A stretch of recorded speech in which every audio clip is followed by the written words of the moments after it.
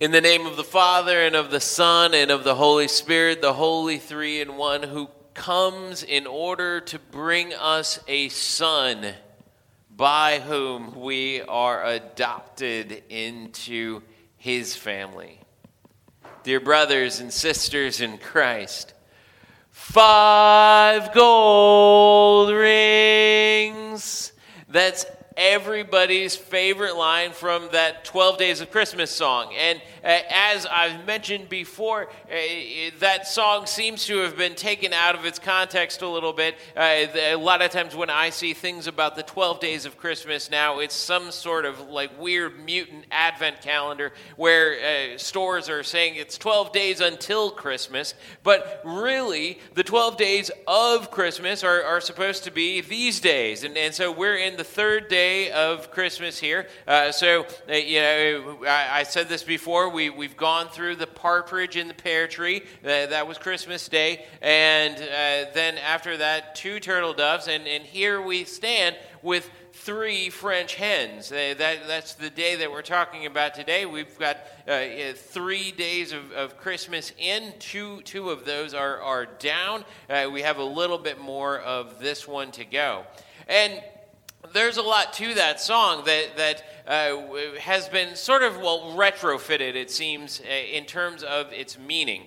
There's this sort of idea that this song is somehow a code for memorizing or maybe even conveying the ideas and the major tenets of the Christian faith.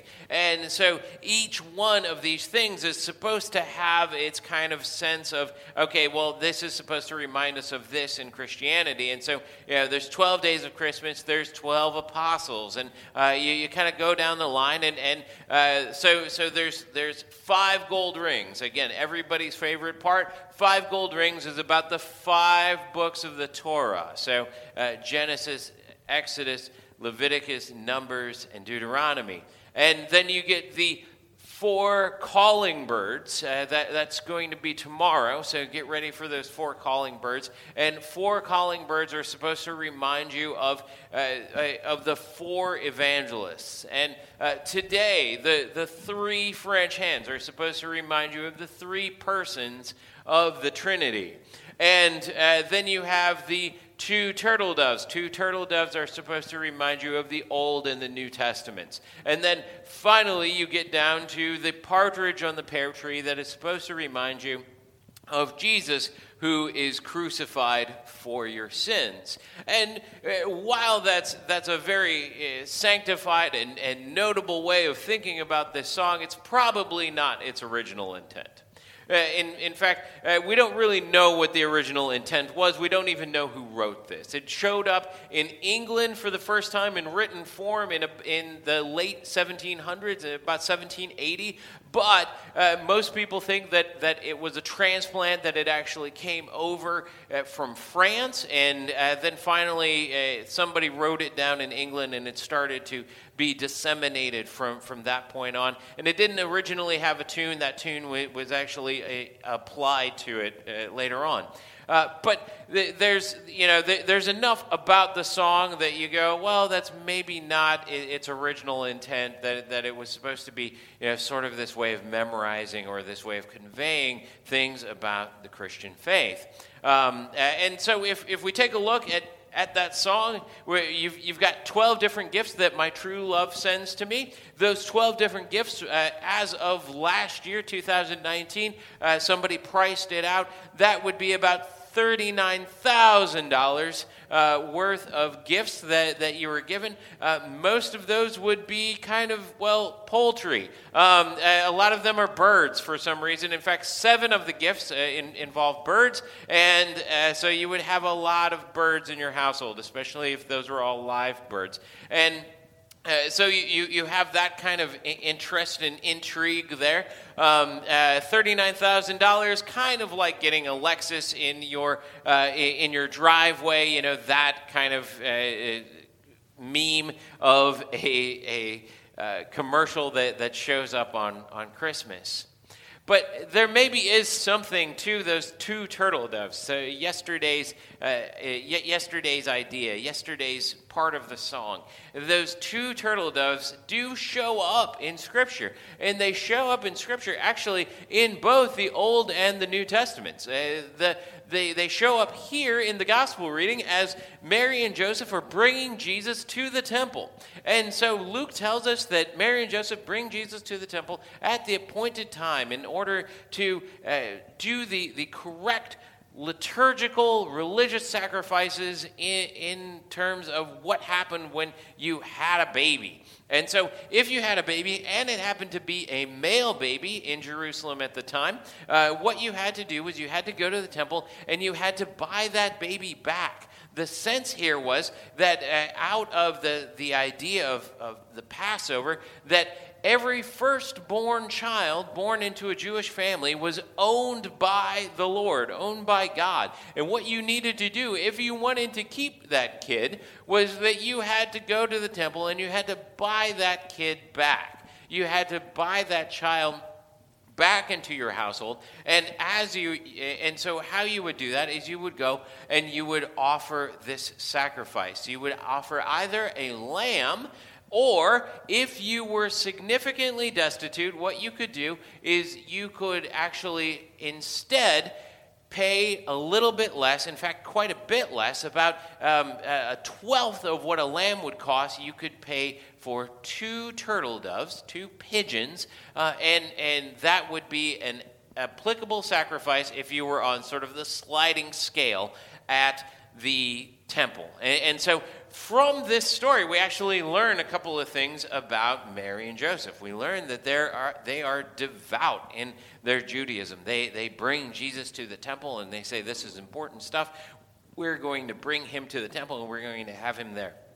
And we also learned that they don't have a lot of money, which, if you extract that out, you actually kind of get to thinking, okay, well, the wise men probably have not arrived yet at this point, because the wise men, one of the things that they bring with them is cash money, is gold. And Mary and Joseph, they do not offer that at the temple here. Instead, what they do is they pay the poor family's sacrifice. And so what we've got going on here, just in the first few sections of that text, of that gospel reading, is that we have this kind of idea of there is something to that song, that here in the temple, at the point where Simeon picks up baby Jesus, there is kind of something to that song.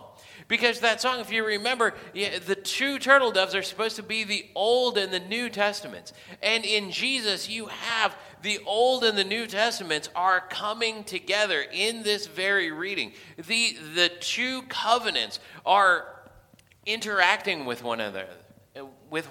So you have the new covenant, who is Jesus, who is being brought to the temple, the sort of the place of the old covenant. You have the new covenant Jesus, who will be the sacrifice for all of humankind, who is being sacrificed and being bought into the family of humanity. So basically what's happening here is that, if you think about this, what's happening is that the Son of God is being bought into a human family through this sacrifice, that this is a moment in which Jesus' humanity is really being attested to. So here is the very Son of God who's being brought into human history. He's being brought under the tent of the old covenant, and he is doing that so that he can be a part of the new covenant, so that he can be the reason for the new covenant. And so as you think about that, it's sort of like baptism. It's sort of like when Jesus is baptized, he's baptized not for his own sake, but rather so that we can join in his baptism. So he is baptized so that he's baptized into what he is supposed to do. He's baptized into Israel, basically. And because of that, we are able then to be baptized into him. Well, here you have, he is sacrificed into the human family so that he can become the sacrifice for the human family. and save us from our sins and do all of that stuff. And that gets sort of expanded out and highlighted when you take a look at what Paul has to say to these people who are called the Galatians. Now, the Galatians are, well, not Jewish. So the Galatians are Gentiles. That's a big part of what the book of Galatians is all about. Paul's letter to the Galatians. And Paul's letter to the Galatians is this letter that he writes to them. And he says, stop trying to be so stinking Jewish. And now, there's a reason for that. The reason for that is that the Galatians, well, they're not Jewish. And there have been these people that have come in, they're false prophets, and they've told the people, well, what you need to do in order to, well, really be Christian is, well, in order to be really Christian, you need to do a few things. You need to do a few things, and those things have to be kind of Jewish things. So you have to keep kosher. You have to be circumcised. You have to do all of this stuff. Well, the Galatians most likely are Celts who are living in the south of France.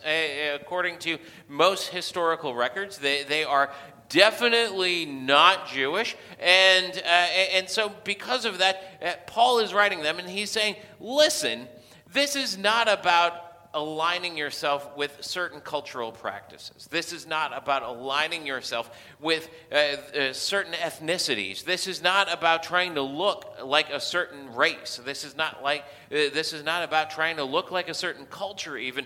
Instead, what this is all about, what this Christian thing is all about, is recognizing that Jesus is the partridge in the pear tree. That Jesus is the one who died on the cross to save all mankind from their sin. No matter if they're from Galatia, or if they're from Israel, or if they're from Africa, or if they're from Asia, or if they're from South America, or if they're from any place, the core of Christianity is about being included into God's family. And here in this text of Galatians, Paul is highlighting that in an interesting way. What Paul is doing in highlighting that is he is telling these Galatians something that they're probably pining for. He is saying, you get to call God Tatai. Now, you probably just kind of cleaned out your ears a little bit and you said, Tatai, that's not what it says in the scripture. Well, you're right. What Liz read was that you are enabled to call God Abba. And Abba is the Aramaic kind of Hebrew way of saying daddy or saying dad. And yet it's the Aramaic or Hebrew way. It's not the Gentile way of saying that. It's not the way that the little Galatian kids would have been raised up saying that. And Tatai is my word. I grew up in the Philippines, and everybody called their dads and their daddies, they called them Tatai. And so it's kind of like that you would be calling your father something that is not native to your own tongue. And that's what Paul is saying here when he's saying, you are so much a part of this family without having to do all of this Jewish stuff, without going through all of these ceremonies, without having to offer pigeons and turtle doves when you have a son. Instead, what you have to do is you have to recognize that Jesus is at the center of all of this. And when you recognize that Jesus is at the center of all of this, that Jesus is what makes your life beautiful, that Jesus is what makes your life sinless, that Jesus is what includes you into the kingdom of God, that it's all about Jesus, that it's not about doing certain things, but that rather when you recognize that this is all about Jesus, then you are able to call God Abba. Something that the family of God has been calling him for centuries upon centuries. And that's why Simeon sings what he does. So when Mary and Joseph bring Jesus to the temple, and they bring him there in order to sacrifice for him so that he might be a part of human history, Simeon, before that all happens, he picks up the baby. And he says, this one This one is going to be a light to the Gentiles. This one is going to be the way through which all of humanity, not just Jewish humanity, not just African humanity, not just Asian humanity, not just Galatian humanity, not any of that, but all of humanity, all of the Gentiles will see this one as the light and the glory of Israel. And that is what we see as well in this Christmas. As we see him born into our world, we recognize that his birth into our world means that he is born into our existence, into our humankind. Not so that he can enter into our lives necessarily, but so that we can enter into his. So that we can now go to God the Father and cry out to him in all manner of languages and say, Father, Abba, Tatai, Daddy. And he'll respond to us as beloved sons and daughters, not because of what we've done, not because of the rituals we have performed, but because of that baby born into our humanity. So may you go out this week and recognize that that little baby has bought you a place in the family of God. Amen.